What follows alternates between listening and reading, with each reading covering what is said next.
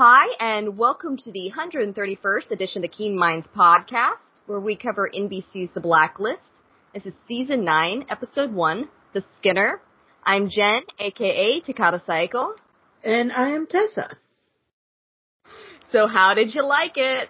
Well, what can I say?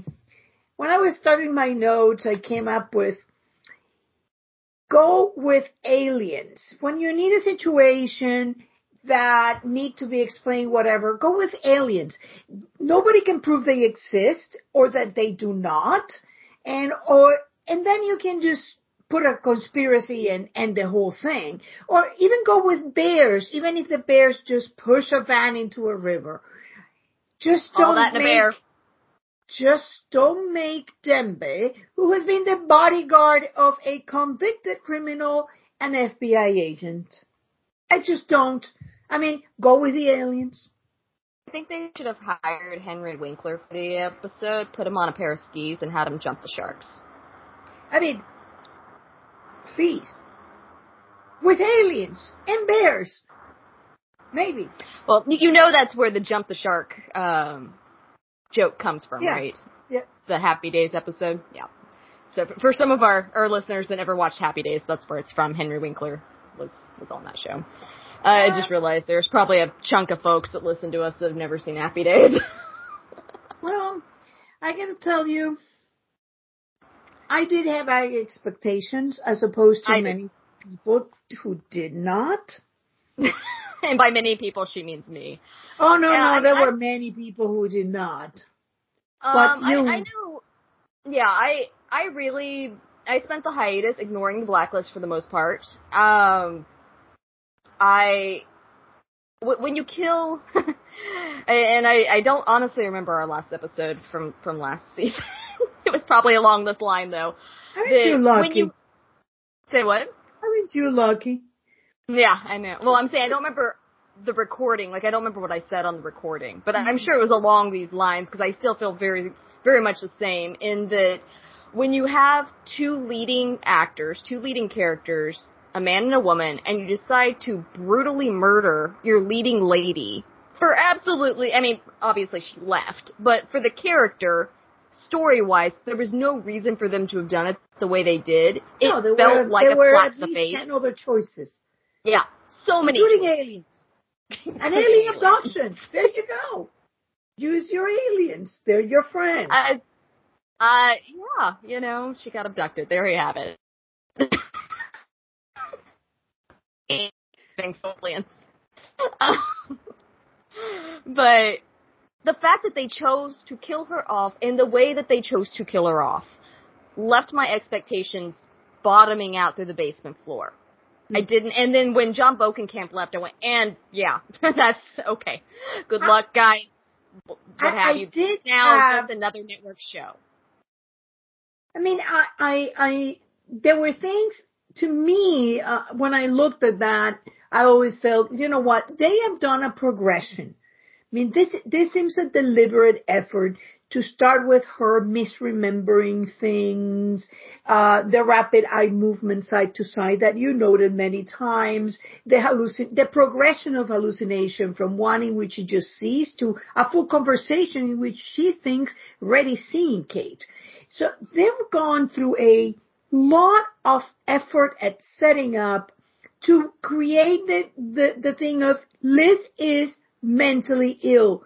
She has had way too many concussions, way too many traumas, have gone through Krylov 2 times, and I mean, you do that, and it seems like to kill her off, it's stupid. And I still think that it's entirely possible that she's not dead, that we were set up to have that fake death and then this thing, but it doesn't matter because once you rewrite all of it with this episode, basically it doesn't matter, because if I, who have gone like the entire summer doing huge series, can now look at it and say, you know what? It doesn't matter. It doesn't matter if I'm right. It doesn't matter if I'm wrong, because once you have I mean, we're going to rewrite history, at least do it right. I mean, you could have had Cooper getting hurt. You could have had Agnes being hurt. You could have had anybody being hurt. But once you start by having Dembe in 2 years become an agent, a covert agent too.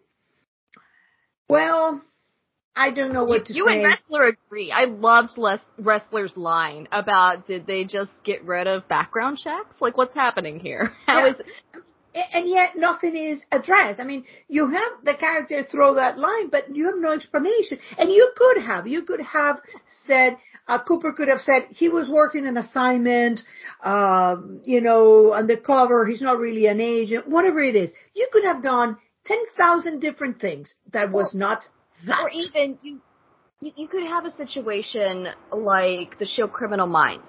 I think it's actually still on. I haven't watched it in years, but it was a show on CBS, I believe. Great show for years. It may still be fantastic. I just tapered off from it. But they had their tech expert, Garcia. She hacked into something. I don't remember what. It's been a lot of years. But, like, that's how they found her, is that she was a hacker. She ended up in their systems. And they ended up recruiting her. She was essentially a CI that worked for them. And that's all they had to do with Dembe. You just working for the FBI as a confidential informant, as a consultant, as a whatever. But an agent? It's so insulting. But they didn't explain it. It goes back to, and the fact that this was a Lucas and John Eisendrath episode blows my frickin' mind. Not in a good way. Because both of those men are excellent writers. And this goes back to, and Tessa and I actually talked about this before the episode of, like, how scathing do we want to get? Because she and I have a tremendous amount of respect for the writing team that is, and there's been some turnover over the years in the writing team. We like some writers better than others, et cetera, depends on the episode. But nothing gets to this. This is officially the worst episode in the entire, how many episodes have we have? 100 and, I got it somewhere in here. Yeah. It's like 186 episodes. I won't go that far. This is the worst. I won't go that far. On my end, I mean, you're welcome to, but from my point of view, it was not the worst. But 9 seasons in, with a cast that you've had for multiple seasons, you should not have stiff dialogue. You should not have stiff language, not from your 2 lead writers. You shouldn't have a difficulty. I talked to one person that's been in the fandom for years, and her response was, I really didn't get the Skinner thing. It may be because I didn't care. I mean, but that's the thing. It was not an interesting blacklister necessarily. Well, I love that you bring that up. Do you remember The Cook? The Cook? The Cook. The blacklister, The Cook. We're talking about one-timers that have not been anywhere else. The Cook. The Capricorn Killer. Okay. Grayson Blaze. What's gonna piss you off even more? I just want to stoke the fire a little bit. This is a 2-parter episode. This is a Skinner part 1 and 2. This is not a blacklister worthy of part 1 and part 2. It was, I mean, if you think in terms of Frederick Barnes, that was just, it didn't have a lot of time in the episode, but it was there. I mean, you remember, it made an impression. We understood where he was coming from. We understood his goals. We understood why he was going towards those goals. Even though we didn't want him to succeed because people were going to die all over the friggin' place, we felt for him because he was struggling to try to find a cure for his son. And it was matching up with Liz's story. That was good storytelling. They've had fantastic storytelling for years. And so for their 2 lead writers to send this out, it's almost like they went, hey, Errol King was not a particularly likable guy. In fact, he was extremely dislikable, but it had flesh. It was interesting. this blacklister, it's a little bit like the ones in late season 7 and season 8. They were a little off already. Like it was more, but you understand that if you're going heavy mythology, your blacklister of the week is going to have to recede a little into the background. But here, there is no mythology. There is nothing. There was absolutely nothing. And the blacklister was as blah as you can possibly imagine. And I'm not even saying anything on the actor because I don't know. There was no opportunity. There was no chance. There was no lines. That's my point. That's my point, that this was either the writing, the directing, or a combination thereof. And it breaks my heart to say that. I do not relish in saying that because we know these actors. We know the actors playing Alina and Cooper. And Alina and Cooper were the two big ones that I just did double takes on watching it going, did those words just come out of their mouths? Like, did they just try to say that? And Harry Lennox is incredibly difficult to put words in that man's mouth, then leave his tongue, and it sound bad. Somehow, it managed a couple of times. It was... And even Spader's, the lines for Red were off. And please, can we... over the years, Red had one of the most distinguishing things of Red, and one of the things that made the Blacklist to be what it was, are those phenomenal people that he has around him. Brimley and Marvin and Bass and Kaplan. They were all these great characters. And this one was like, all right, let's see what we can invent. How about two Santeria sisters? That sounds great. Let's put an egg in the mix. So they live with egg in the face. I was offended. I was so offended. I just don't trust them. I just don't trust them because you had Red, and it's and I have no real love left for Red. She has powers. Red, who says that he didn't believe in any authority bigger than himself. I can follow that. Honestly, from the character development point, I can follow that. There's this, this is in two parts. I can follow that in the character development in that, okay, he lost Liz. We saw how his reaction to losing Liz was in Cape May, so he turned to a certain faith of some kind to deal with that. It was medication previously. He did opium and went and hallucinated speech, and now he's talking to, I don't know, is she witch of some sort? I'm not, okay, I don't know the... So it's a former shaman. Okay. That's fair. It fell flat. It felt like, what can we do to get it interesting? Oh yeah, let's do somebody who rubs some eggs on Cooper's face and then describes it as something cloudy. Because there's so many ways to describe an egg in a cup. I know, right? But my second part to that was, it's like they completely bypassed the idea that Cape May even happened. This has been one of our pinnacle episodes of the show. If you're looking at mythology, Cape May was the first huge one of just gigantic proportions. We went back to Cape May for so many things over so many years. Mm-hmm. And then with this, we had... That. Yeah, I'm sure you have opinions about this, but from the character's perspective, as I'm watching this, I'm going, we've already set the expectations with what happens when he loses Liz.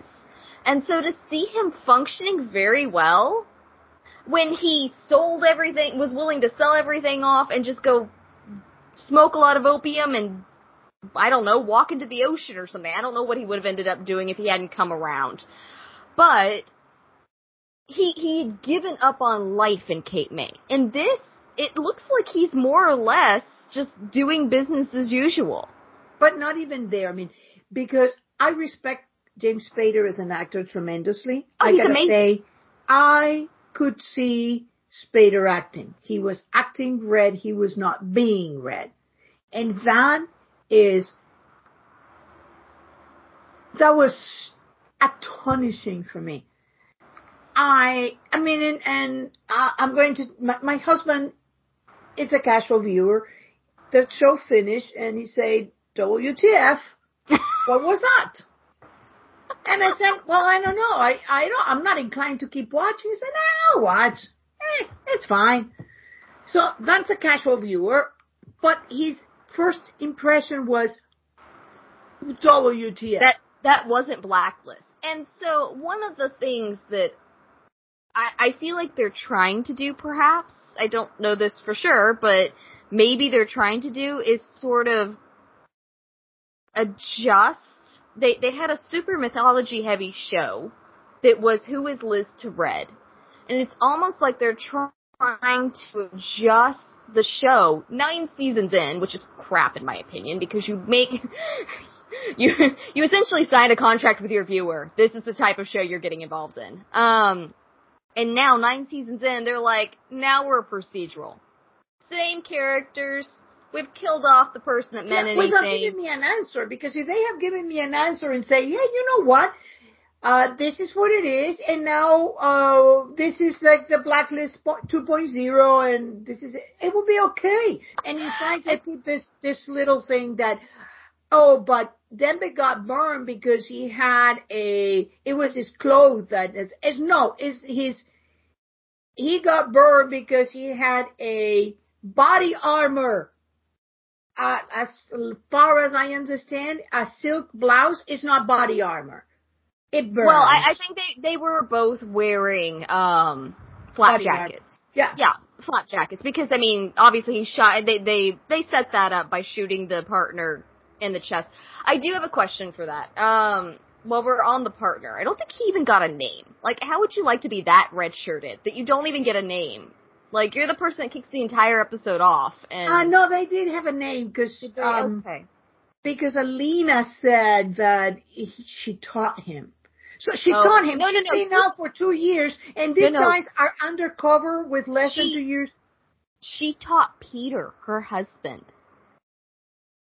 No, she taught this guy. I don't think so. I think she's talking about Peter. Oh, see, it was so clear. Of course, I did not watch because I can't watch that twice. I watched it I will twice. never watch that again. So I cut cable when I moved to LA, and so I used Rabbit Ears to watch stuff live. And it's, for some reason, NBC in LA is really crappy. I don't know why. It doesn't make sense to me, but apparently it is. So, hey, Los Angeles, let's get that fixed. Yeah, let's get that fixed, LA. Come on. Like, everything's produced out here. So I didn't realize I was on the wrong channel for about a minute and a half in, so I missed the first minute and a half, and then I miss a lot of dialogue because it'll pixelate really badly at just really random moments. And so I knew I was going to have to rewatch it. I rewatched it on NBC's site. I refused to purchase it this year. This is the first season I have not I didn't purchase the first season because I didn't watch it live. And it was on Netflix already by that point. And so, but this is the first season that I have watched live that I am not purchasing it on Amazon to have a clear, crisp, no commercials access to it, because I know I will never watch this episode again. Yep. Ever. Me neither. I used to buy it in NBC, and I used to buy it in Amazon. Yeah. This year I'm buying nowhere. Well, seasons 2 through 5, I think, I purchased it on Amazon, and I purchased the DVD and or Blu-ray. Or DVD or Blu-ray. That definitely ain't happening. Oh, I haven't purchased the Blu-ray since season 5, because I said I wanted my Key and Square stuff. If you're not going to give me my Key and Square stuff, which they couldn't because Tom was dead, I have no interest in paying twice for a show. I will just purchase it on Amazon. I will no longer purchase it on Amazon. My money is well too hard earned to hand over for a season pass on this. No.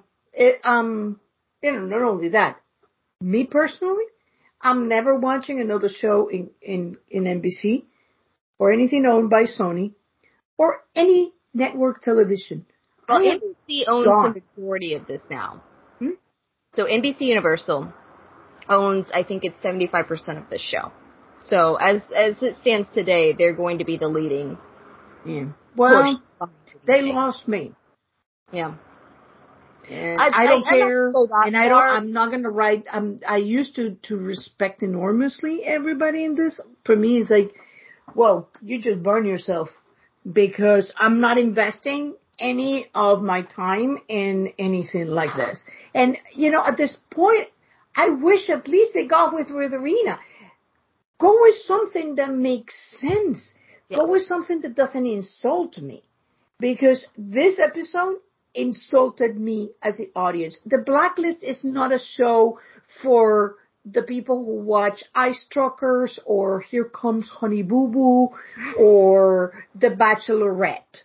This is a show I don't even know what Ice Truckers certain demographics, intelligent, well-educated.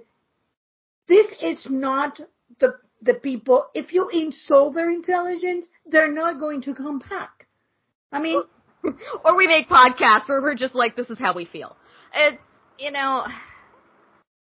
I tend to be a fairly honest human being. I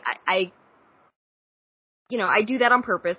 It is a choice in my life that I try to be as honest as I can be. I don't always volunteer my opinions, but if asked, I will give you an honest answer. Essentially, since we do a podcast, and this is our 6th year doing this podcast, if you are listening, you would like my opinion. You would like Tessa's opinion. That is why you listen to us. And so, I came into this understanding that I had low expectations. I can continue watching this season, and I probably will. Tessa and I will discuss how we're going to approach the podcast. But I can continue doing this, but the passion that I had when Tessa reached out to me right in the summer between seasons 3 and 4 and said, I would like to do a podcast with you. Are you interested? And I said, I don't have time for it. And by the end of the day, I had done research and talked to a friend who had done a podcast. And I sent her all the information, said, okay, these are the kind of mics we need. This is the kind of information we need. Let's do the thing. And by season 4, we did the thing. And, into our 6th year now. The passion that started that, if this were the beginning of the show, right now they are riding on the coattails of a show with deep mythology. If this were the pilot episode, I would not watch another episode. Because it's not interesting enough. I wouldn't even finish that one.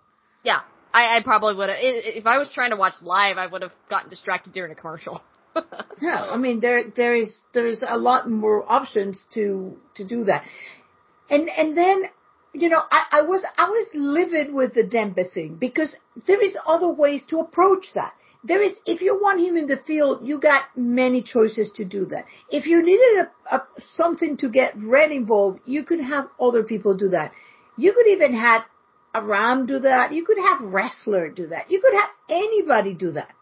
I will say, well, I was not nearly as offended as you were by Dembe becoming an FBI agent. I saw the writing on the wall last year. Because so did I, but I thought they're not going to do that. Well, see, you just had more faith than I did. And this was the conversation over the summer. I went, Tessa, how you feeling? Oh, I have great hopes for this. And I'm like, you have more faith than me. Yeah, well, okay, well, this is right. I was wrong. I was misguided. I wish you were right. I mean, that's the sad thing is I wish that my cynicism had been proven wrong, because I don't like being a cynic. I tend to be an idealist by nature. Even in dark times. I am an idealist by nature. I'm a writer. I tend to write spy stories and dystopian stories and that sort of thing, but I always have this goal of a better world at the end of it. That is my life view. That is my writing view. I am a pessimist. I'm a pessimist by nature. Worked on that. But I had hopes that this show that had so much going on and clues and things seem to be pointing somewhere. And then we get to this and Wrestler says, which it's okay that wrestler says it because he could be looking at whatever. I mean, that's not even rose-tinted glasses. That's like a freaking spray of pink going all over everything, but it could be. Which part? Oh, when Liz died because she made the blacklist her mission? I mean, well, excuse me. To be fair, she wouldn't have been there because her choice was, at the end of season 8, her choice was run away with Agnes, which she totally should have done. Which, again, we talked about all the many options they had when Megan was like, deuces, y'all, I'm leaving. That's, in my opinion, that's what they should have done. Liz is gone. She went off to be with her child. Yeah. Because the show was about family. Or the plastic surgery, or many other ways to do this. But they killed her. If I had been writing it, I would have sent her off with her child. But again, I am a hopeful writer. Instead, they brought Douche Canoe over there, I don't even remember his name, that just shows up at random. There's no reason, he doesn't deserve a name, Douche Canoe over there, that has no reason to be there, shows up at just the right moment where Liz is like, yes, Red, I have decided, for the sake of the blacklist, and for the sake of making this continue, I'm going to take over your thing, and I'm going to shoot you in, not broad daylight, but, in the middle of the street, even though I have just decided that you're not worth killing.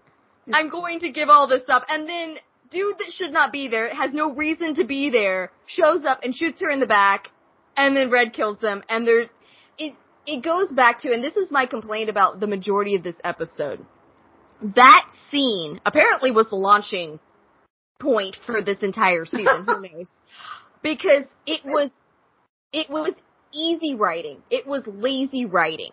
He did not have, there was no why about why was he there in that moment. Why did Douche Canoe, because he does not get a name, show up? Red would never have done that. Red would have had the street cover because, forget it. Yeah. Are we forgetting here that supposedly she had a burn order and nobody told Red and nobody told her? And meanwhile, she has a target on her back to get killed. It was lazy writing, and that felt like, to me, this episode. It was like writing by hat. Let's put ideas in a hat, and then you pull one idea and you write it, and then you pull the next idea and you write it down, and whatever comes up, it doesn't matter. It's like they've gotten lazy, is what it looks like. I hope it's not the case. I hope but considering they didn't even give us more than a, what was their super brief promo? It was like 5 seconds. It wasn't even at the end of it. You blink and you miss it. Forget it. But it meant nothing. Wrestler gets in there and tells us that Liz died because she made the blacklist her passion. Or Red's response. Let's talk about Red's response. But let's just finish with Wrestler. Because, Lizzie girl did a lot of things, but the blacklist was not her passion. She was obsessed with finding biological relations, believed whoever came along and said, hey, I'm your mom, I'm your dad, I'm your sister, I'm your nanny, I'm your whatever, as long as you tell me what it is, I'll believe it. Then she went looking for answers, even though she saw with her eyes what happened when she came looking for Katerina Rostova. She saw Tom kill, but no, we keep going. And then she got murdered because she went to a psychopath that was the enemy of her mother, and she didn't think that maybe the guy was going to think, you know what, there is something in here, I don't know the whole story, so how about if I'm cautious and stay away from psychopath? No, instead, I'm going to set my friend for stealing the Semtex. I'm going to bomb a hospital blindly. I'm going to set 2 planes and maybe or maybe not. Around we'll find out the difference. Or maybe those people will die. And I'm going to then blame Red for Dom's death, even though it was she who kidnapped him. Then she actually managed to get Dembit tortured, and Rudiger, but it's okay because then she went and had the Cyranoid killed and slept with Wrestler because she needed an insider. Here's the key. Yeah. And the reason for rest when she slept with him. Wrestler stopped thinking and started thinking with the wrong head. And from there on, Wrestler is just becoming this clown. I mean, the only thing that how much I love rest. It's the big shoes and the big hat. Because honestly, Tessa, I will say I was wrong. I'm gonna break in there real fast. If I say I was wrong, you'll let me finish. But it's true. I'm not saying that because it's inaccurate. I was wrong. My thought process, I didn't go back normally to do what we do. My brain is like an attic, to use a Sherlock Holmes term. And a lot of stuff gets pushed back to the back of the attic to make room for stuff that's necessary right now. And so typically before the first episode of a new season, I would at the very least go back and watch the final episode of the season before. I did not. Your 2 hours are too valuable. Yeah, exactly. I have way too much on my plate to do that. And so I as you were talking, I remembered that I'm going through and finding the boxes that got shoved to the back of the attic there. Finding the scene of what brought Liz to that point. It was not to take over the blacklist. It was because Red said, if you kill me, I will give you answers. Well, no, because she had said even no to that. It was because in her mind, she saw little Beth Riker that is now grown up and told her, oh, you made the world a better place. And then she decided, oh, I can make the world a better place. Let's do that by killing Red, even though I have tried so many freaking times and I haven't been able to do it. So if you were going to do that, wouldn't it better to let her do it in anger, that at least you would have some sort of like something say? No, so that's what I said. This entire thing had to be a hallucination. I mean, but it wasn't. Well, apparently, at this point, it doesn't even matter. Because if it was a hallucination, that was me looking at things and saying, you know what, there is no way on earth that they would write an episode like the Protean. Because there is no way that a killer of notoriety will find the daughter of the woman that she wants to take alive and let her go in pro of a sister that she hasn't been in Whitsick for so many times, or then the sister has the phone in the car and is in her own car, but she doesn't call the cops, or Liz, or, I mean, the whole thing, it's like the bumbling idiot. It's like instead of having the Protean, it should have been the bumble assassin. Lazy writing. And it's not even lazy writing. It's hard to make it that bad. It's really hard. It's not a question of saying lazy, let's just do this. It's bad. You could have it was so much easier to say he couldn't find Agnes. No, he finds it and he lets her go because she got in a car. What? The guy who could find the everything about everybody, he could not find Agnes. It's not possible to write something that bad unless you're trying to, not when you are the kind of writers who have written this. This is on purpose. Then you had Godwin Page, had read suddenly just gotten soft in the head because she decides to have Liz there, hear about that chip that he has in the neck, and then lock her in the next stable. They don't have more places in that ginormous place, and then leave them alone so that Liz can do all this. Or how about those very convenient disappearing workers. They leave no mess when shot. They shut up, they stop what they're doing so that people can have this conversation in their heads. And then when they shot, they disappear, because when Townsend guys arrived, they weren't there. So I had every reason to suspect that their whole thing was hallucination. They had been setting up Liz to do crazy stuff. They had episodes written that cannot possibly be written by a competent writer. It's just not. And you know what they can do. So there was a reason to suspect everything that has happened since Misère was Liz in a mental hospital, or she kind of half hallucinating and half seeing some reality. There was nothing. They made that a possibility by showing us Kate. Yes. I still to this day don't understand what the point of Kate was if it wasn't to say, she's nuts. Look, she's a little crazy. Yeah. She just went down there and not coming back. I mean, the whole thing, to me, at this point, it was, that's what I was excited about, because I could see that there was a trail, that you could not write episodes that bad by mistake. Not that kind of writing. Oh, you've clearly never been in a writing group then. No, but I've seen really bad writing. but not scary. That kind of writers.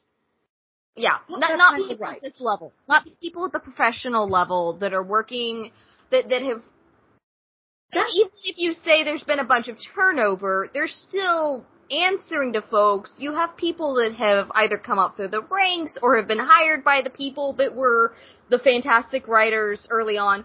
This episode, and I keep going back to this because it floored me when I heard the writers, because it's typical for the showrunners to be the ones to opening and ending the season. Yeah, exactly. But this was terrible. It was stiff. It was stiff dialogue. It made no sense. The options they took, like maybe make Dembe an agent, is that the best you can come up with, or that was whatever came out of the hat? Okay, so I have my two most hated pieces of forced dialogue in here. I had a mini list. I didn't have it in me to write a full list, but I do have my two most hated ones. So, and again, I would like to reference the fact that the first time I watched it, I had about a minute and a half that I didn't realize I was on the wrong channel. So, it's kind of funky channeling, when you're using rabbit ears. But anyway, and so I did not know that it opened up with Dembe referencing Liz. Oh, you missed that scene. Forgot the part about when Dr. Perillos almost killed him? Yeah. Well, I mean, you remember people more fondly after they're dead. That's nearly everybody. Unless it's someone you truly hated. You know, you remember people fondly after death. Yeah, but she was a friend. But my point being that I was not aware that she was even mentioned until the task force came back together and Aram made the comment. So that was... when they were to hold hands? Yeah, exactly. Kumbaya, y'all. Tessa's gonna lose her dinner over there. That was bucket, meritorious of a bucket. Like, it was forced, that it was like trying to force a square peg into a round hole of the situation. Like, we need to mention Liz here. Let's do it this way. And this is, I mentioned earlier that Harry Lennox, it's like you have to work really hard to put stiff dialogue in that man's mouth, much like Spader. And I'm embarrassed I didn't adjust it myself. It's like, really? I mean, like, there's definitely some dialogue that you can put down in a script that you're like, well, if you get the right actor, this is gonna come across better. And vice versa. It looks great on page, and even the best actor can't make it look decent. These people have been writing these characters for 9 years. That they should have known better. The second one that was the, oh my gosh, who wrote this? And I feel like I'm bashing on the writers, and I both am sorry and I'm not, because these are the two lead writers, and I know what they can do. Yeah, it's like, you guys are better than this. This is a guy who wrote, Lucas Ryder is a guy who wrote Sutton Rose. I know. And Eisendrath, like, even if you said, oh, well, like, we know what he did on Alias. It's not just that Bokenkamp was carrying it. Like, we know he was talented on Alias. So, like, don't give me that crap. Like, you both are talented. You just clearly dropped the dialogue. Is there something at play here that I don't understand? And maybe. And I will happily come back and eat my words. You know me. I will. I've already done it once this podcast. I was wrong. I'm thrilled when I have to say that. But the second one was, so at the end, when the family's being kidnapped, and, the dad says, why are you doing this? That's a fair line. Like, if you're being kidnapped, while it's cliche, it's still something that most people would probably ask while they're being kidnapped. The baddie looking at him and going, I'm doing this because I'm following orders. If you're smart, you'll do the same. Really? Well, that's a nitpicky thing. Is that really what they wrote down on the page? Yeah, well... Oh, no, that's not nitpicky. That's bad. That's a nitpicky thing. I mean, I got a lot more. Let's hold hands and remember Liz. Let's hold hands and remember Liz. Yeah, remember Liz who stole the Semtex? That's around when they're all together and like so hands. Again, that goes back to you remember people more fondly after they're dead. I don't necessarily like it was more the dialogue killed the scene than them trying to remember her didn't make sense. It just felt forced. It felt like we need to acknowledge Liz here. And here, we have clearly forgotten about it up until this point. So instead of going back and editing the dialogue in which it comes in organically, we're going to shoehorn it into this, like... It would have been even better not to reference her at all. People may have been better by saying, you know what, we talked about this and we agree that we need to move on, and you don't talk about her at all until you're absolutely forced to, which would have been actually a far more organic and normal way of proceeding. I mean, honestly, that would have, and I know the talent is there, so they could have done it, to have shown how they were dancing around the subject of Liz the entire time. How they didn't want to talk about her. How it pained them to talk about her. It's the reason that they split. I feel like that would have given more depth. Well, they split because, and why is about they split, we let it go, excuse me, Cynthia Pennebaker, they already had that there. Cynthia Pennebaker said, Liz gets a kill order, and once she's dead, this task force gets disbanded, and none of this happened. Why do you need that? I mean, it was like insulting. It's like, if you're trying to make a new show, you might as well do a sequel to The Blacklist with Red as a consultant that he works, one day here, one day over there, and that's it, and keep going like it was. I mean, what I am is deeply insulted. It just feels like it's probably better not to express it the way I'm feeling it. That's fair. So I will say from my end, I did have a couple of highlights. Mostly I just went into it with zero expectations and received what I was expecting. So I had a couple of highlights, and then I'd like to hear them. I would like to mention in a minute I would like to throttle Reddington moment. But let's go with the highlights first. Let's go into that. The fact that Cooper had Agnes. The most reasonable route would have been Scotty to have her from a story point of view, but from a casting point of view, I understand that if they want Agnes to be in the story, and Famke's not gonna just, pop in and out as a guest, I mean, that's obvious. It's Yeah. So, like, Cooper made sense. He's married, he's raised kids before, because I thought he had young kids at one point, but apparently they have grown and left the house and are no longer anywhere to be seen because they No, because of the age. It would have been. And that's my assumption at this point. I'll let that go. But so Agnes makes sense. I can totally see Charlene going, "You are Liz and Tom's kid. Let me protect you." And Cooper as well. I mean, because Cooper and Charlene had a love for the Keens.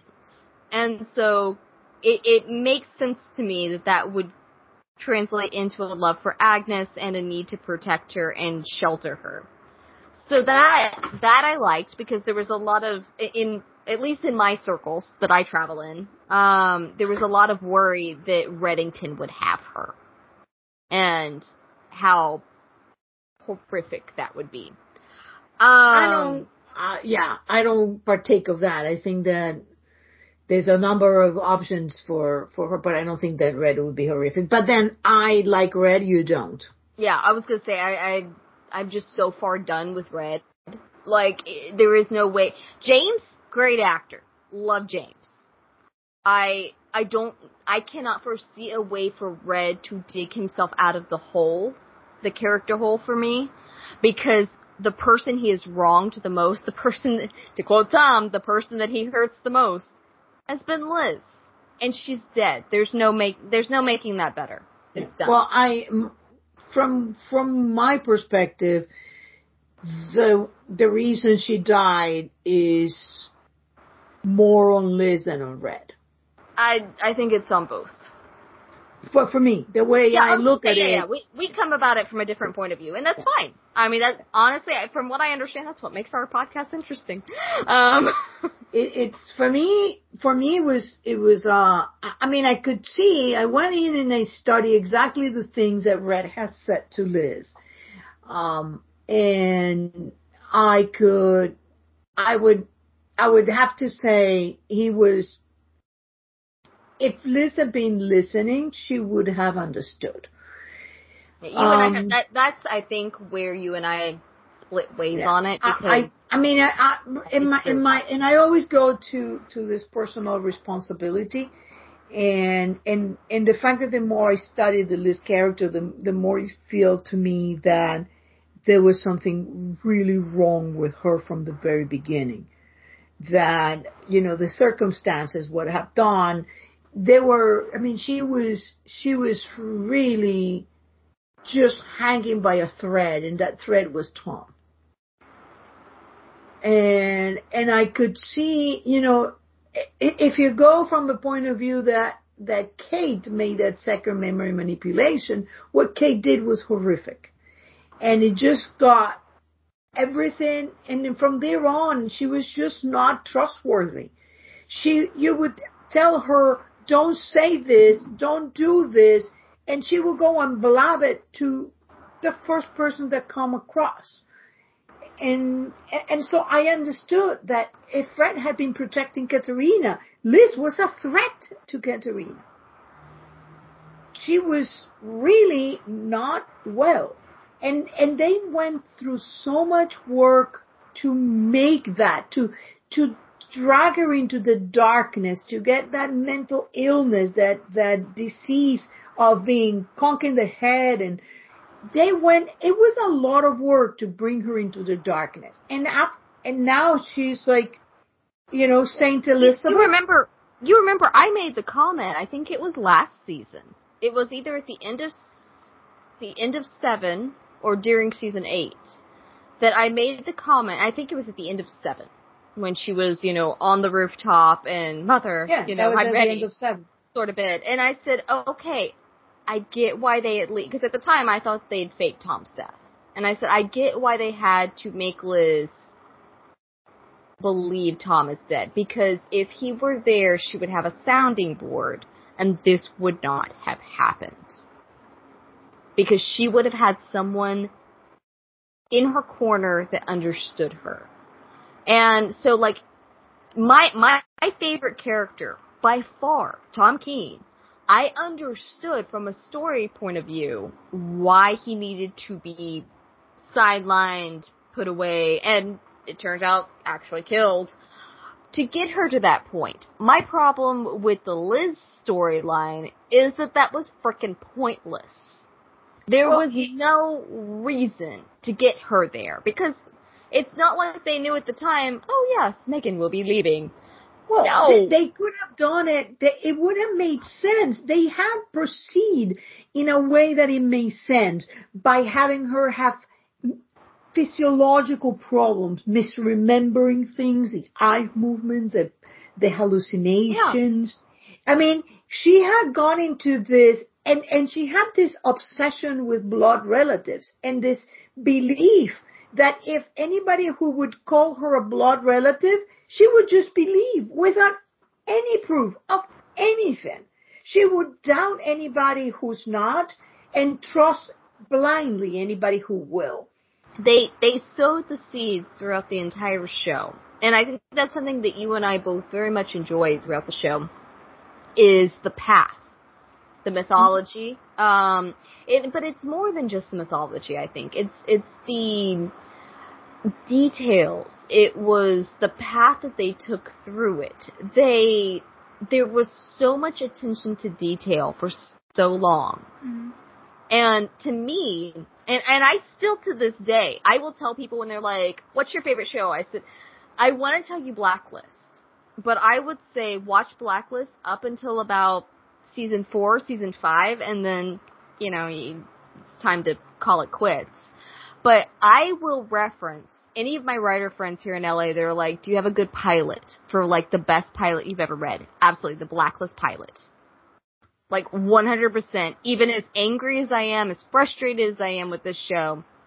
And angry is probably a stretch at this point.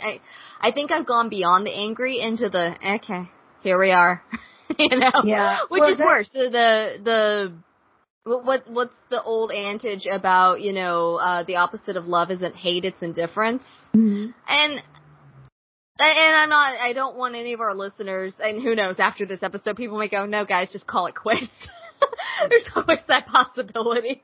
But I'm not saying that I am necessarily going to call it quits on my end, because I am watching the show at this point like I would any other network show that has no mythology. That's just another procedural. Okay, it's entertaining sometimes. Mm-hmm. It's not something I would have picked to podcast if this is where our starting point. Yeah. Well, I come from a very different perspective, because I also spent the summer analyzing those two horrors that were Nakalo and Connacht. And when you look at it, I even did a side-by-side analysis, line by line, showing how everything in Nakalo came from things Liz believed, and her favorite sports, blame it on red. Every single line came from things Liz knew. Nothing that we did that Liz didn't made it in there. So I was sure that we were going somewhere. I had deep faith that this show was in good hands. John Buckenkamp, even though he was a creator, he was evolving in like 38 episodes versus Lucas wrote over 51 of them. There is something to be said that often showrunners will, from my understanding, they will edit to the point that they basically have written an episode. And there are times that does happen. I don't know if it happens on the Blacklist, but there are times that it happens. And the lead writer that got assigned the episode will still get credit for it. Well, but the point is, I've seen things written by other people and they were good. And it was a consistency. But come to the end of it. I mean, if you're going to do that, and we got an answer, if we did have an answer, it would have been a very different thing, because then I'm respected as an audience member. I can say, you know what, I'm enjoying these characters and I'm going to continue on this journey even though I already got my answers. But I didn't get any answers. It's opening a door to a different story that you're without moving finishing through. that one. Yeah, exactly. But the problem is because they want to, like, and I talk about the contract that the writers make with the audience. They violated that contract so much. It needs to go to a special victims unit. I think you're crossing the legal and the crime there, but you know, hey, I understand the gist and I like it. But I think that they could have, I can find it in my mind, a scenario in which at the end of season 8, they answered the question, who is Raymond Reddington to Elizabeth Keene? Even if they felt the need to kill her. I still think it was terrible, but even if they felt the need to kill her, they were like, this is what we're doing, for whatever reason. And they could have opened a door to, we would like to continue this show. We would like to make it in a more procedural style with the same characters that this audience knows and loves. Because, I mean, Wrestler, and I try to still love Cooper because I love Harry Lennox.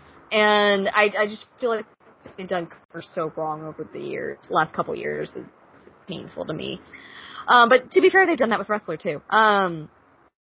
But they could have opened a door, answered the question, and moved on to the next chapter. Yeah, but they didn't. But they didn't. And by not doing that, they broke that contract. Yes. And not only broke the contract, but then they tried to, I mean, it's like they came and they stole your stuff, and then the cops that came took the rest. It's insult over injury. Yeah. Salt in the wound. It's terrible.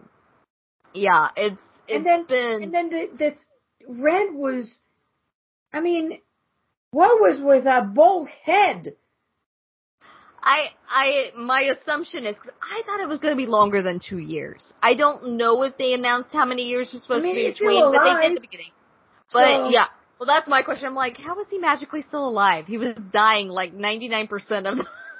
No, they said at the end, 75% in the last one said that the treatment was working and he was getting better. Oh, okay. All right. Yeah. See, apparently that's something my attic got shoved to the back. So he's doing better.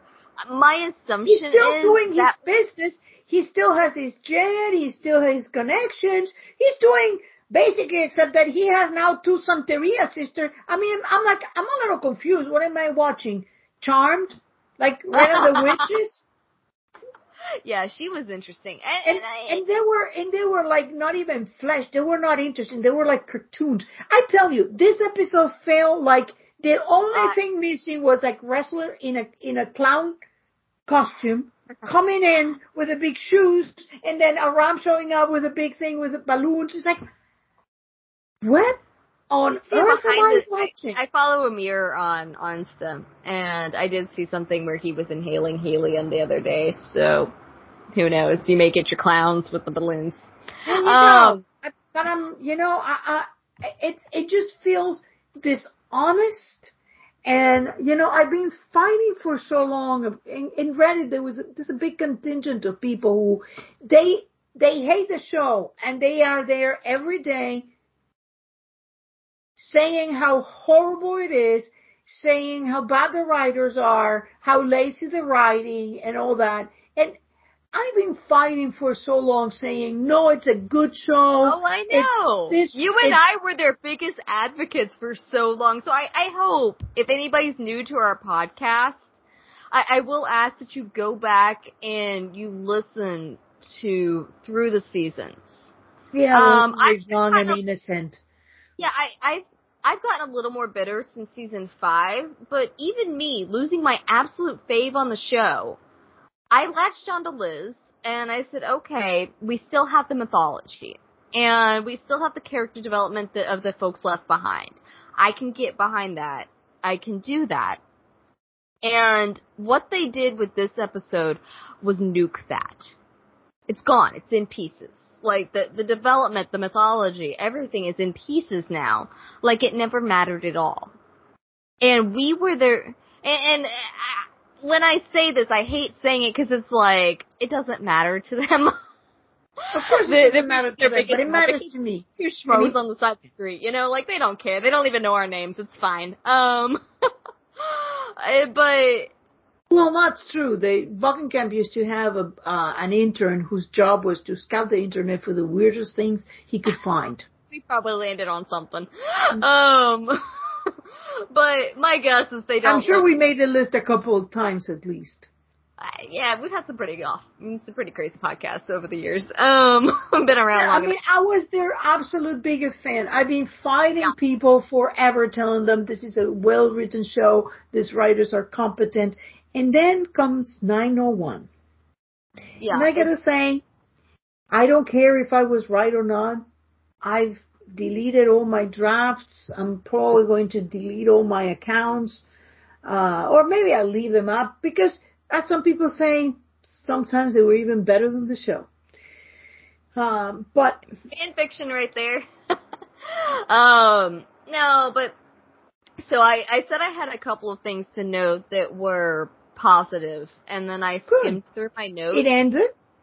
I only had one, apparently. It was... no, I will say that I was pleased because it made sense for Wrestler to leave with his injuries that they gave him at the end of season 8. And so the fact that they sent him back to Detroit and it looked like his brother's shop, I know I'm stretching here. I am stretching for anything I can get, but at least it was a callback to something they developed for him. Like, it wasn't just like, hey, he's living off in somewhere. Hey, you found something. I was never a fan of Wrestler's character like I was of the more dubious morality, Red and Tom. I tend towards my grayer characters, but there's something... I've always been very fond of Wrestler.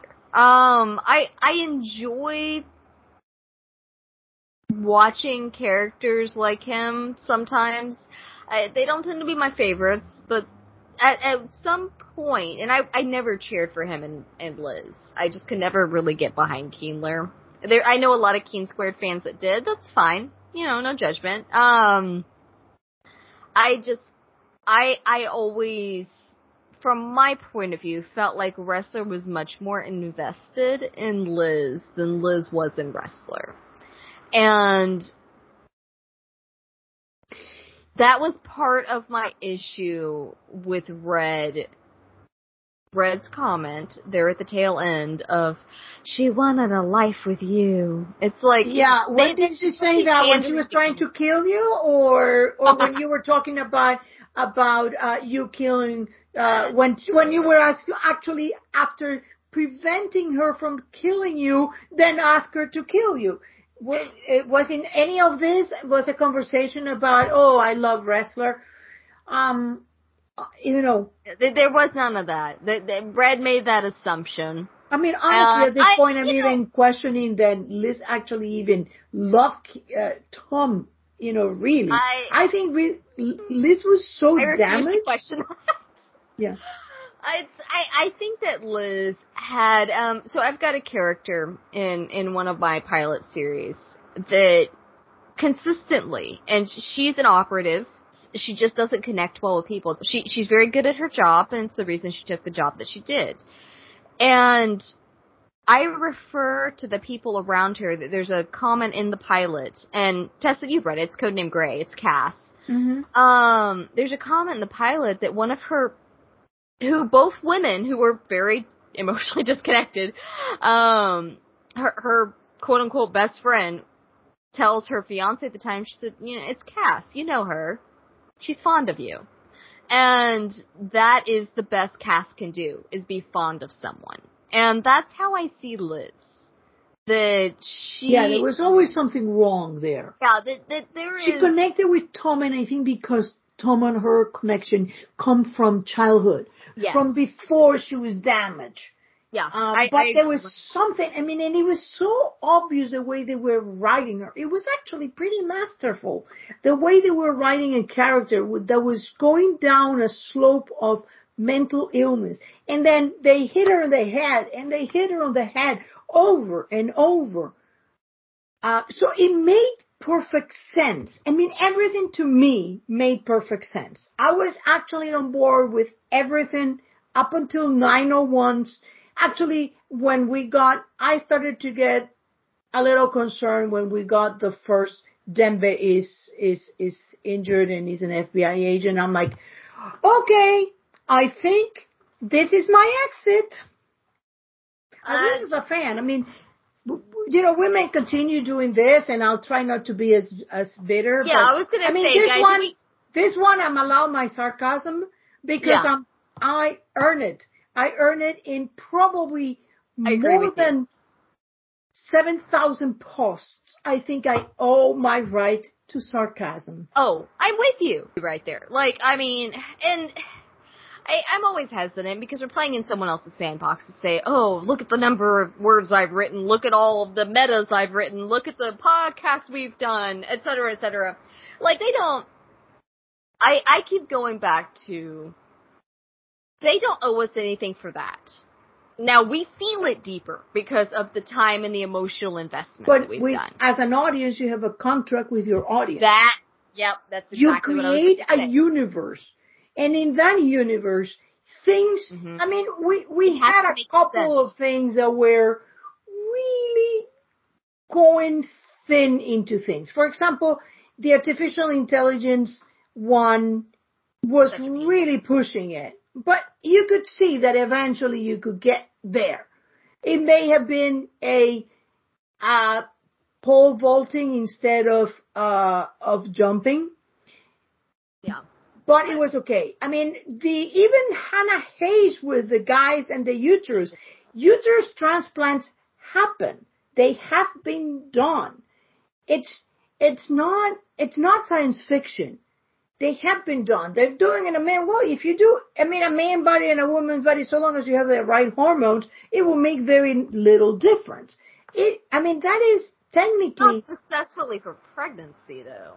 I don't know that I think it has they been have not. I don't believe, or is in the works. The only men that have become pregnant are biological women who have had sex changes to become men. or hermaphrodite or people with both organs. But the transplant of a uterus has been done. I don't know if they had done, but it's a question of. Yeah, it's one of those things that you're on the cusp of something that may eventually become. Yeah, but it's not unusual. Same as the insects. Could you modify a beetle to do that? It's the cusp, and I'm okay with that. For the duration of the blacklist, until we get to this, the blacklist was at most a pole vault from reality, and mostly a jump. It was on the cusp of science and science fiction, but never going way too far. I mean, you didn't have aliens, you didn't have people coming from the future, you didn't have any of those. Huh? I think there should be aliens. Yes, there should be aliens. In this case, aliens was a better choice. And then you come here, and Dembe, it's an FBI agent, and not only that, but Wrestler addresses the issue and saying, did we do away with background checks? But nobody answers him. It's it's like they're making fun of us. There's a thing. There's a thing in writing. Laughing at me. There's a thing in writing in which you call out the absurdities. But I feel like the difference, they called it out, but they didn't have any answer for it. And so that's where you're felt like they were mocking. And we're not your disconnect, but the disconnect comes from. Yeah. It's a mocking situation. Because if you say, wow, it's rating upwards, and then you address it like, yeah, whatever, but you don't. You just point it out and then say, yeah, and we're not answering that. It jumps on so. you. You spent all this time watching that stuff. Isn't that hilarious? You know, we've talked about for many years at this point the red herrings and how they love to dangle the redheaded child, you know, for the Keemler baby people and all the things that they dangled over the years. It's all, and I don't think this was their purpose. I really don't. I don't think they thought enough about it for this to be their purpose. But you're right. It feels like an affront as the audience in which those of us that have taken, and I have said for a long time that some of us, myself included, may be digging deeper than the writers ever meant for us to in certain subjects. I certainly did it with Tom's death. I definitely did it with Tom's death. But it shouldn't have been every subject. It shouldn't have been complete obliteration of mythology. There's a reason we watch this show. There's a reason that a certain group that enjoys not just turning our brains off, but thinking deeper while we watch a show. Like, my dad, who is an intelligent human being, very, very clever human being, but he's told me many times over the years, I don't understand the shows that you watch. When I'm watching a movie, when I'm watching a TV show, I just like to turn my mind off. And I get that. There are some people that is why they watch. But that was on the blacklist. But that is not the blacklist. That is not the audience. That is not the target audience here. And the fact that they are moving into this without answers, without giving those of us answers that were promised. They've moved into this. This is just another show that is another procedural crime show. Enjoy. It's like everything else on network television. But even if you go into the performances, they were, I mean, the only one I couldn't see that had change was Aram. Wrestler felt forced for Diego. I mean, Spader, I was floored. I was really floored. I could see the red, I could see Spader acting red instead of being red. I mean, what is mesmerizing about Spader is that he becomes the character. That's what a good actor does. Here, I could see the acting everywhere. And not in just Spader. Every one of the actors. Except for Amir. I could not see it in Amir. All the other ones was like, this is unbelievable. What's going on here? I felt it with, I'm blanking on the actress's name that plays Elena Park. Oh. Laura Son. Thank you.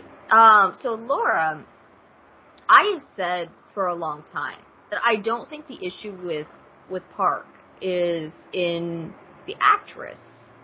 I haven't seen her in anything else, so I have a hard time gauging this because I haven't seen her in anything else. But I don't think the issue is in her acting. It's in the amount of effort they've put into her character. Because they have built her character as a hodgepodge of everybody else's character. And this actually leads into a note I have that I'd like to move into. Because right now we're just ranting. And I would like to, move into this. Okay. So Alina had some very interesting steps in the 2 years. Got married? She got married. She met a man named Peter, got married. And so when the photos got released, I apparently was not the only person to make the comment because I spoke to several people about it and they were like, holy crap, yes, and also holy crap, yes, other people have said this, outside of you. And so I am not alone in this. The olive jacket, the straight hair, the entire costume and makeup screamed Liz, especially in the last season.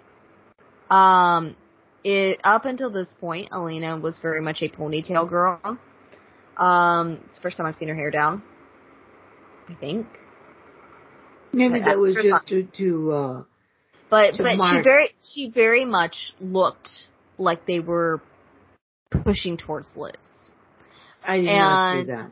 I do have one thing. I definitely did. But hang on. Let me finish the thought. Because I'll lose it if I don't. No, that's what I'm saying. So that I don't lose it. Yeah, that's fair. Not that the two of us go down rabbit trails ever. But so we had that prior to the episode's release, and then the episode released, and she had a husband that she was lying to. And I went, my response was, and I did post it on Tumblr, I said, holy crap, do not try to make this, because they never will.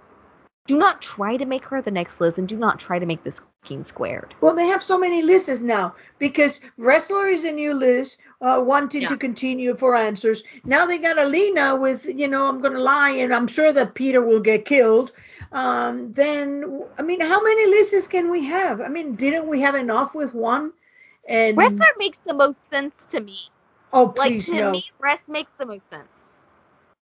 Because he's the most damaged by this. Like, he makes the most sense, but I also he wouldn't have Ratsad's interest about who Red is. The only one, and I know how this I don't ends. think he cares about that. I know the numbers.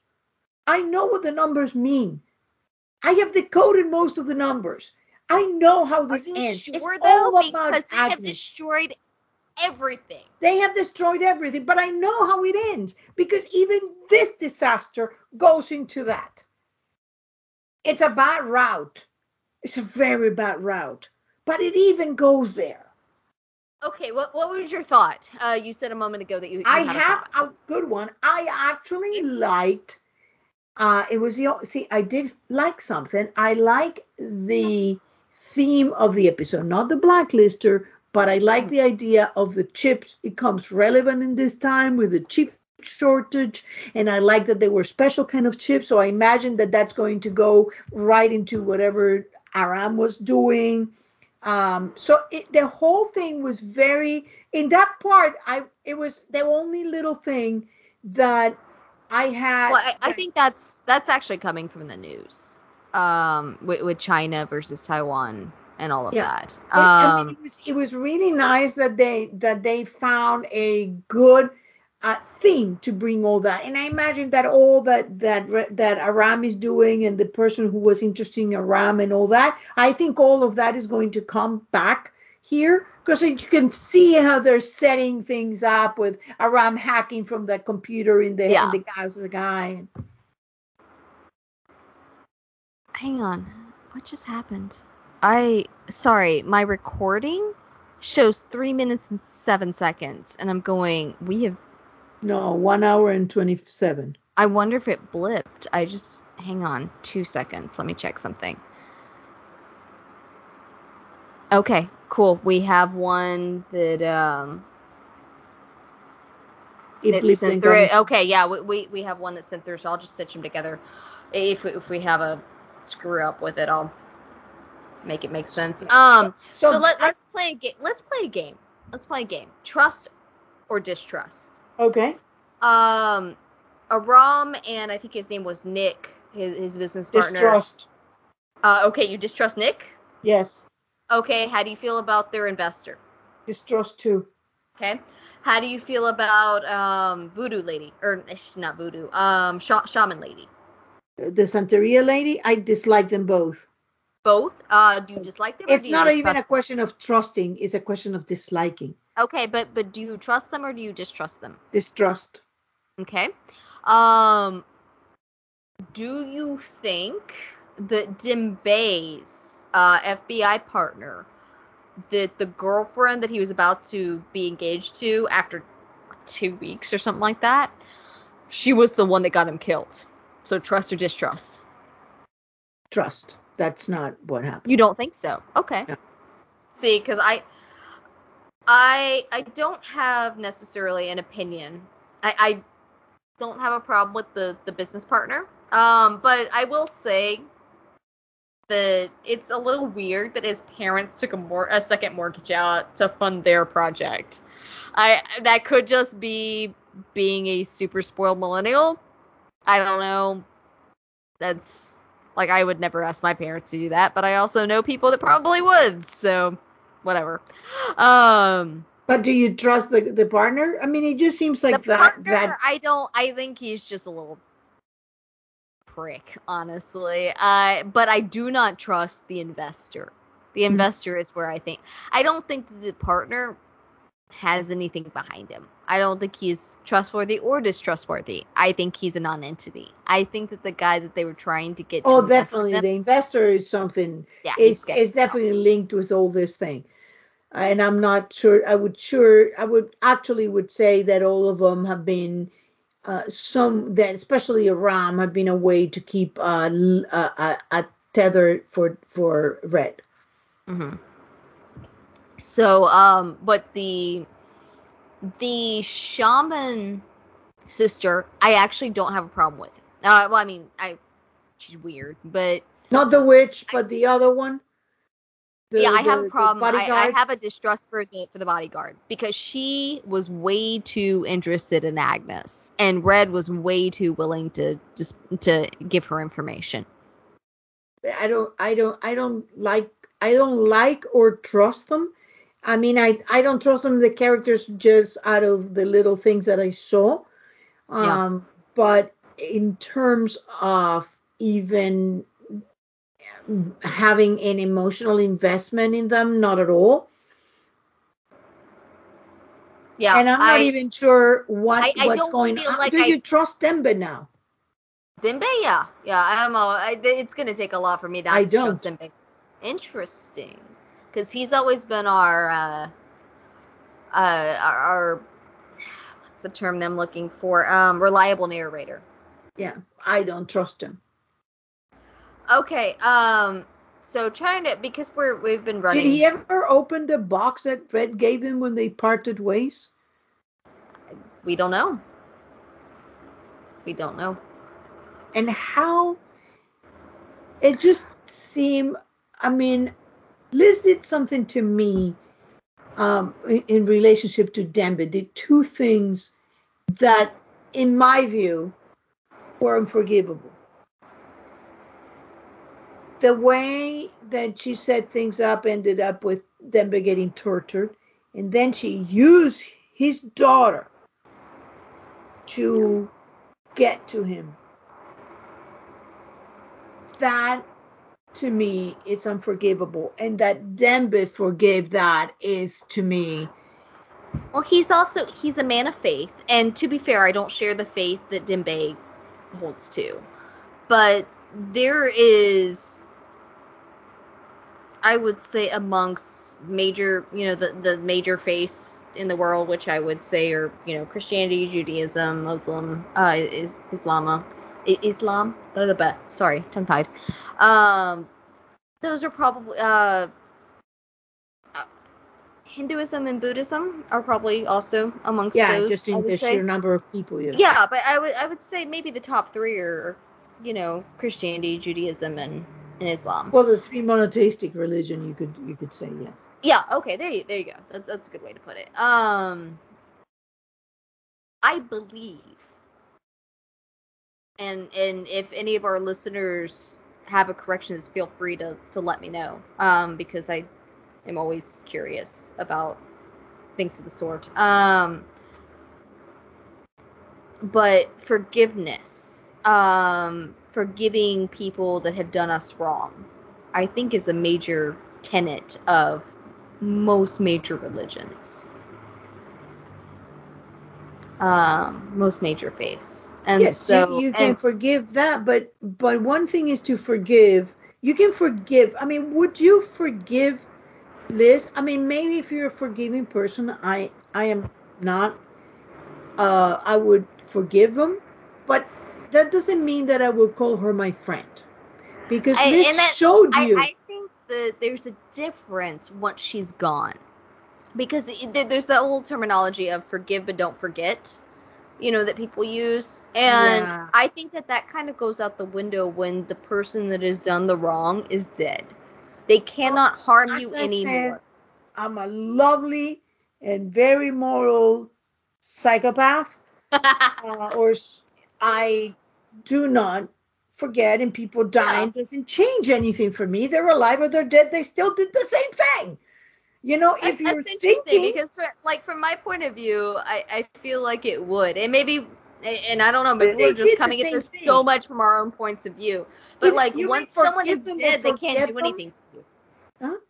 They can't do anything to you. So like, I almost feel like, what do you have to lose to not be like majorly focused on the wrongs they did to you, because they're gone. They're not going to continue doing it. Like, the reason you don't But it forget when doesn't someone does matter. wrong to you is so they don't perpetuate it. But you don't, by one thing is to let things go. And you can let things go, things to here in eternity. But this is not about letting him go. This is about rewriting what they did. Yeah. And that is a whole there. different thing. You can say, you can look at what Liz did to Dembe or to Aram or to Wrestler and think, you know what? I can understand why she did it, and I forgive what she has done because I understand the reasons or what she was going through. But that doesn't mean that that after you do that, oh my God, she was my bosom buddy. Let's just hold hands. You're saying that it was convenient. It was more than convenient. It was like amnesia. Yeah. It was. People do that when folks die. Like, when someone dies, it happens. When Yeah, you're well, like, generally, everything but bad if the they've done person is had done. tried to blow you up, or almost inadvertently blow you up, or if they had you torture or use your family, your child, directly leading basically Townsend to I will her agree. daughter. I will agree with you that it should have been better. It just said, it's someone I knew an Elizabeth one. That's it. They didn't have to go into this. She was a friend. She was not your friend, Dembe. She was nobody's friend. Yeah. That I can understand that point of view. She had loyalty to Tom on her own terms, and that was it. She didn't even have loyalty to her own daughter. She only remembered the daughter because she saw the washer hanging in there. So that to me felt that it was just like a whole rewriting of the whole story. I felt that way for most of the episodes. So yeah, I get that. And it's like, I mean, sure, you can say, hey, we had good times with Liz. That would be normal. Or, you know what, I understand that you went through a lot. You can say that. But rewriting like, oh, well, she was great and this and my friend. No, she wasn't. She basically proved to you by any means and repeatedly that she was nobody's friend. Yeah. Okay, so I think that the final thing that I have on my list to cover, I mentioned it a while back that I had something I was very angry about. Okay. So let's end on an angry note. Okay, and my guess is that angry note, pitchforks, yelling. I had someone ask me if this was going to be a swearing episode, and I was like, it might be, but thankfully we have actually kept it fairly tame. We PG for the most part. Yeah, I turned the anger into sarcasm. It's always better. Yeah, Stark is always my go-to. I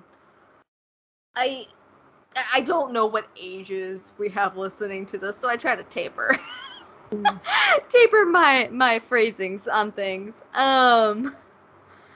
But one of the things I do go back and I do I do a rewatch of. I think I have counted maybe 2 episodes over the course of doing the podcast. I've only rewatched one, or that I did not do any rewatch. And that's because the way that I am wired, I have medical situations that make focusing very difficult for me, especially if I'm not on a two-way focus sort of situation, like a conversation like Tessa and I have. And So I miss dialogue. I miss pieces the first round through. So I always try to rewatch it at least once. And I did rewatch it, and as I had it running in the background today, I picked up on a line of dialogue that I had to backtrack multiple times to verify that Red did say what I thought I heard. Okay, that's good. And it's true. He was talking to the Blacklister. He, quote unquote, kidnapped him. Yeah. Here we go. You know what I'm going at. No, I do not he at said, all. oh, interesting. So after Red picked up the Blacklister, and he's talking to him about the guy that's running the Skinners at this point, and that he's Yes, off the reservation, etc., etc. He says, "You picked an unworthy successor. That's not a judgment. I failed spectacularly when I tried." And I had to back it up multiple times with the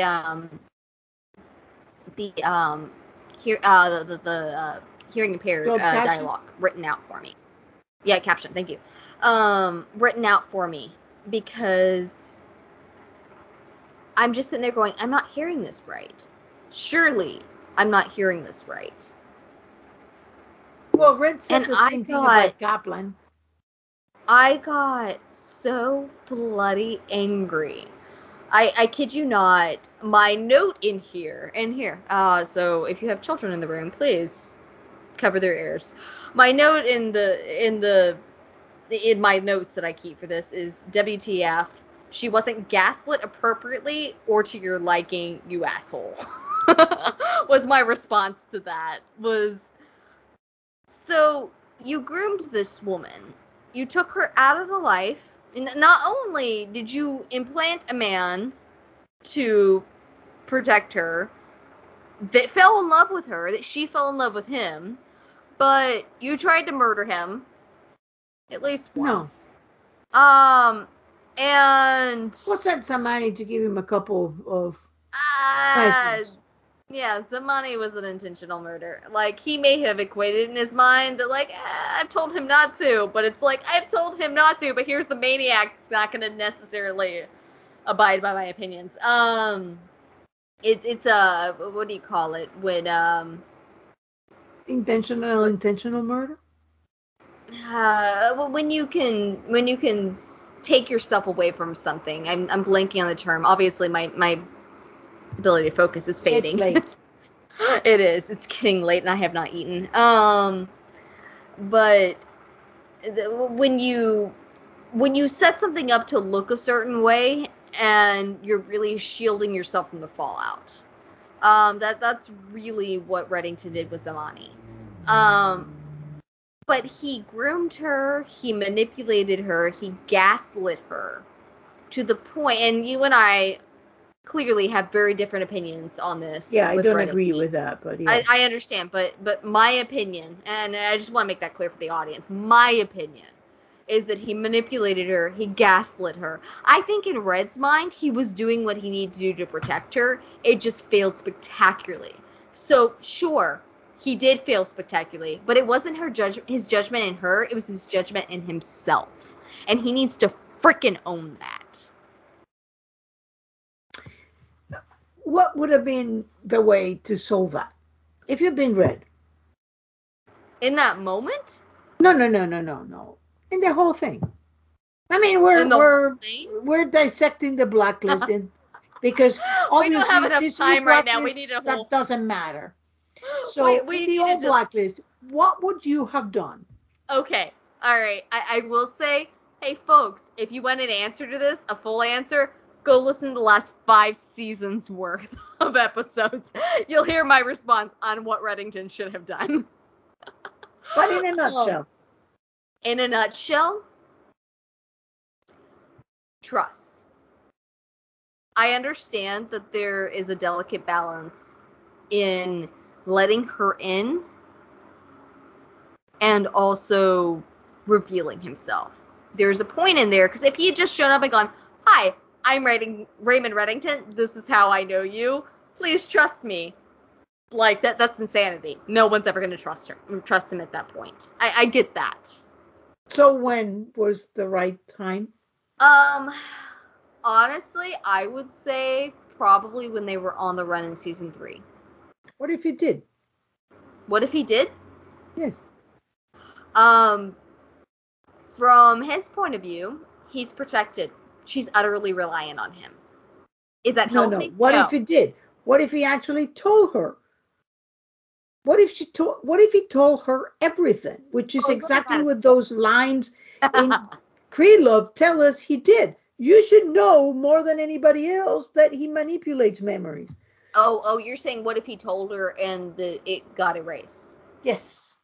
And that goes back to the situation of mythology not meaning anything anymore. Well, that's what I'm would saying. with This you. is from the old blacklist, and the new Yeah, one, moot point. that's But what I'm saying. we're That's what I'm dissecting it. saying. But we're looking at Reddington as he is today.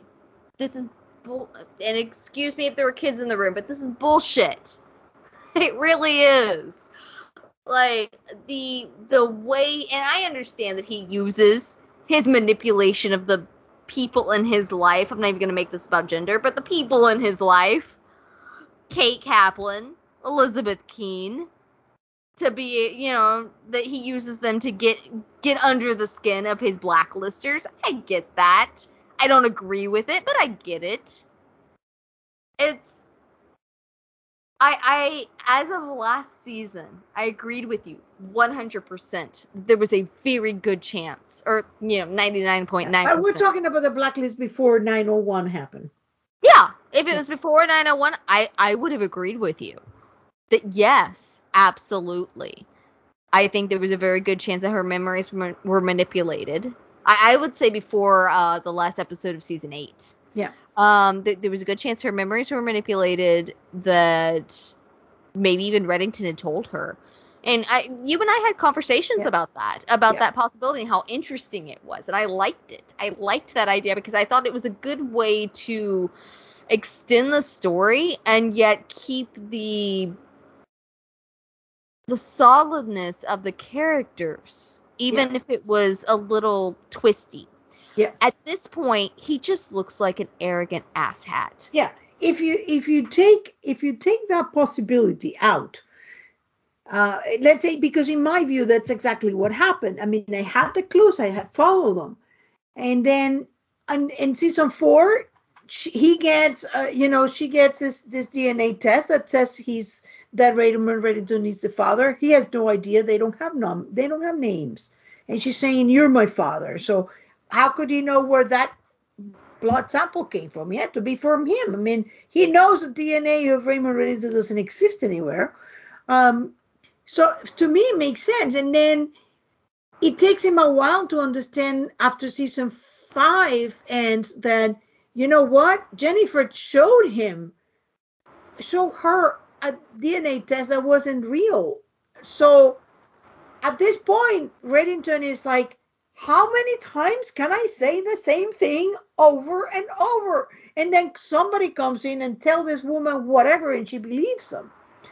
So at that point, Reddington was that for me. I understood Reddington like that. I could follow the clues, and I could see how he got to the point in which I might as well not say anything because I don't trust her. I have no idea what Kate put in that memory. I have no idea what they made her with those manipulations, and she's obviously losing her mind. And I could have gotten behind that because that point, that would have made a whole lot of sense. It would have made manipulation for his own self-care or his own self-preservation. It would have been, I have to find the pieces. I have to find out what changed. Yeah. And it also would have helped explain her flip-flopping that she did. Yes. Everything lined up perfectly. And I could understand Red doing what he was doing because at that point, he has no idea who has she become because she's being manipulated by so many people. And she's untrustworthy and dangerous for Katerina. When Reddington was doing this to protect Katerina and protect Liz, he's juggling two balls.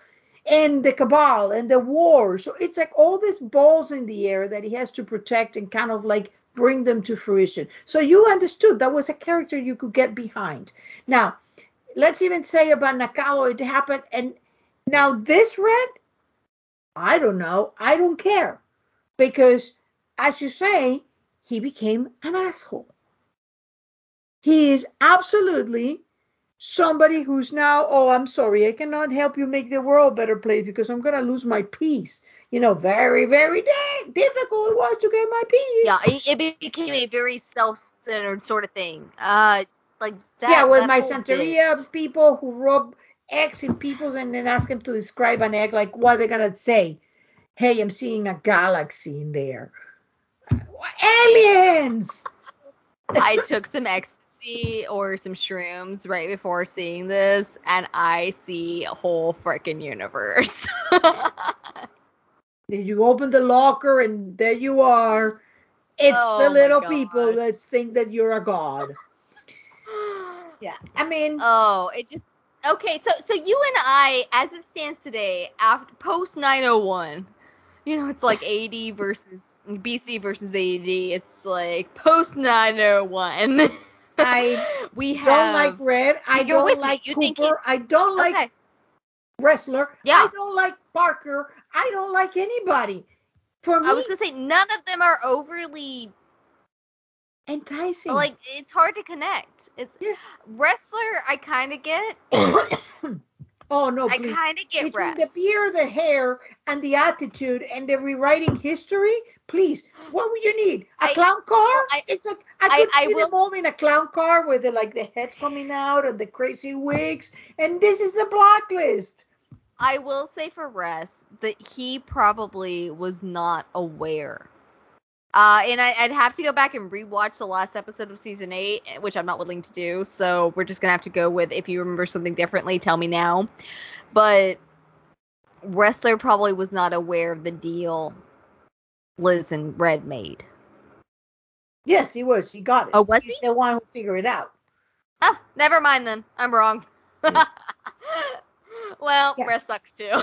Yeah, he was aware. He's the one who figured it out and started to run after ripping the things and being, almost dead. This is the first time I have been happy Tom is dead because they can't screw him up. And Samara is also safe. Yeah, well, they could bring her back. They could bring her back and screw her up. Oh my gosh. All right. But why? They're having so much fun with the ones they have. The sad thing is I don't think they're doing this intentionally. I think this is all accidentally. Do you have anything else to add? We are well over time. No, I don't have. I did my rant. We will probably wait to give it a few more episodes to decide what we're going to do or not. You'll know. Yeah. We're not going to just disappear off the face of the planet. So, I mean, we've talked about doing 2 or 3 episodes at once. That might be something we look at so that we don't overwhelm ourselves. It takes a lot of time to edit. It does. It's for Jen because I don't do anything. I just want to say. Yeah, I was talking to someone about the podcast the other day. I went, oh my gosh, I guess I'm kind of a producer. Who knew? Yeah. But I'm the podcast producer. It's a combo. Yes, you are. I'm just a pretty face. Yeah, you get the money behind it. You do the money, I do the editing, and then we both scream into a microphone. It's a very, very joint effort here. We are equally balanced. And we did not do so many obscenities in this one, even though it was. You know what? And I had a very full glass of wine when we started this, so I count that as a win for myself. Yeah, I had some choice things, but I toned them down. Sarcasm is always. Oh, it's classier. Snark is an amazing thing. So, guys, we will be back. And if we're not recording after next week's episode, we'll make sure to let you know on all the social media accounts. We are on Tumblr, we're on Facebook, Twitter, and you can also listen to us on Spotify, on SoundCloud, and iTunes. If you have questions, you can reach out to us. We're happy to answer those. Let us know how you thought of the episode. If you loved it, if you hated it, if you ran for the hills and hid, what have you. Let us know. We'd love to know if we're alone in our chaos here. I doubt it. I do too. Honestly, in the chaotic world we live in, there are very few people that are actually alone. So until next week, try not to be too frustrated. Do whatever legal or illegal thing that you might do in order to ease your mind. All right, Until guys. next time. Bye-bye.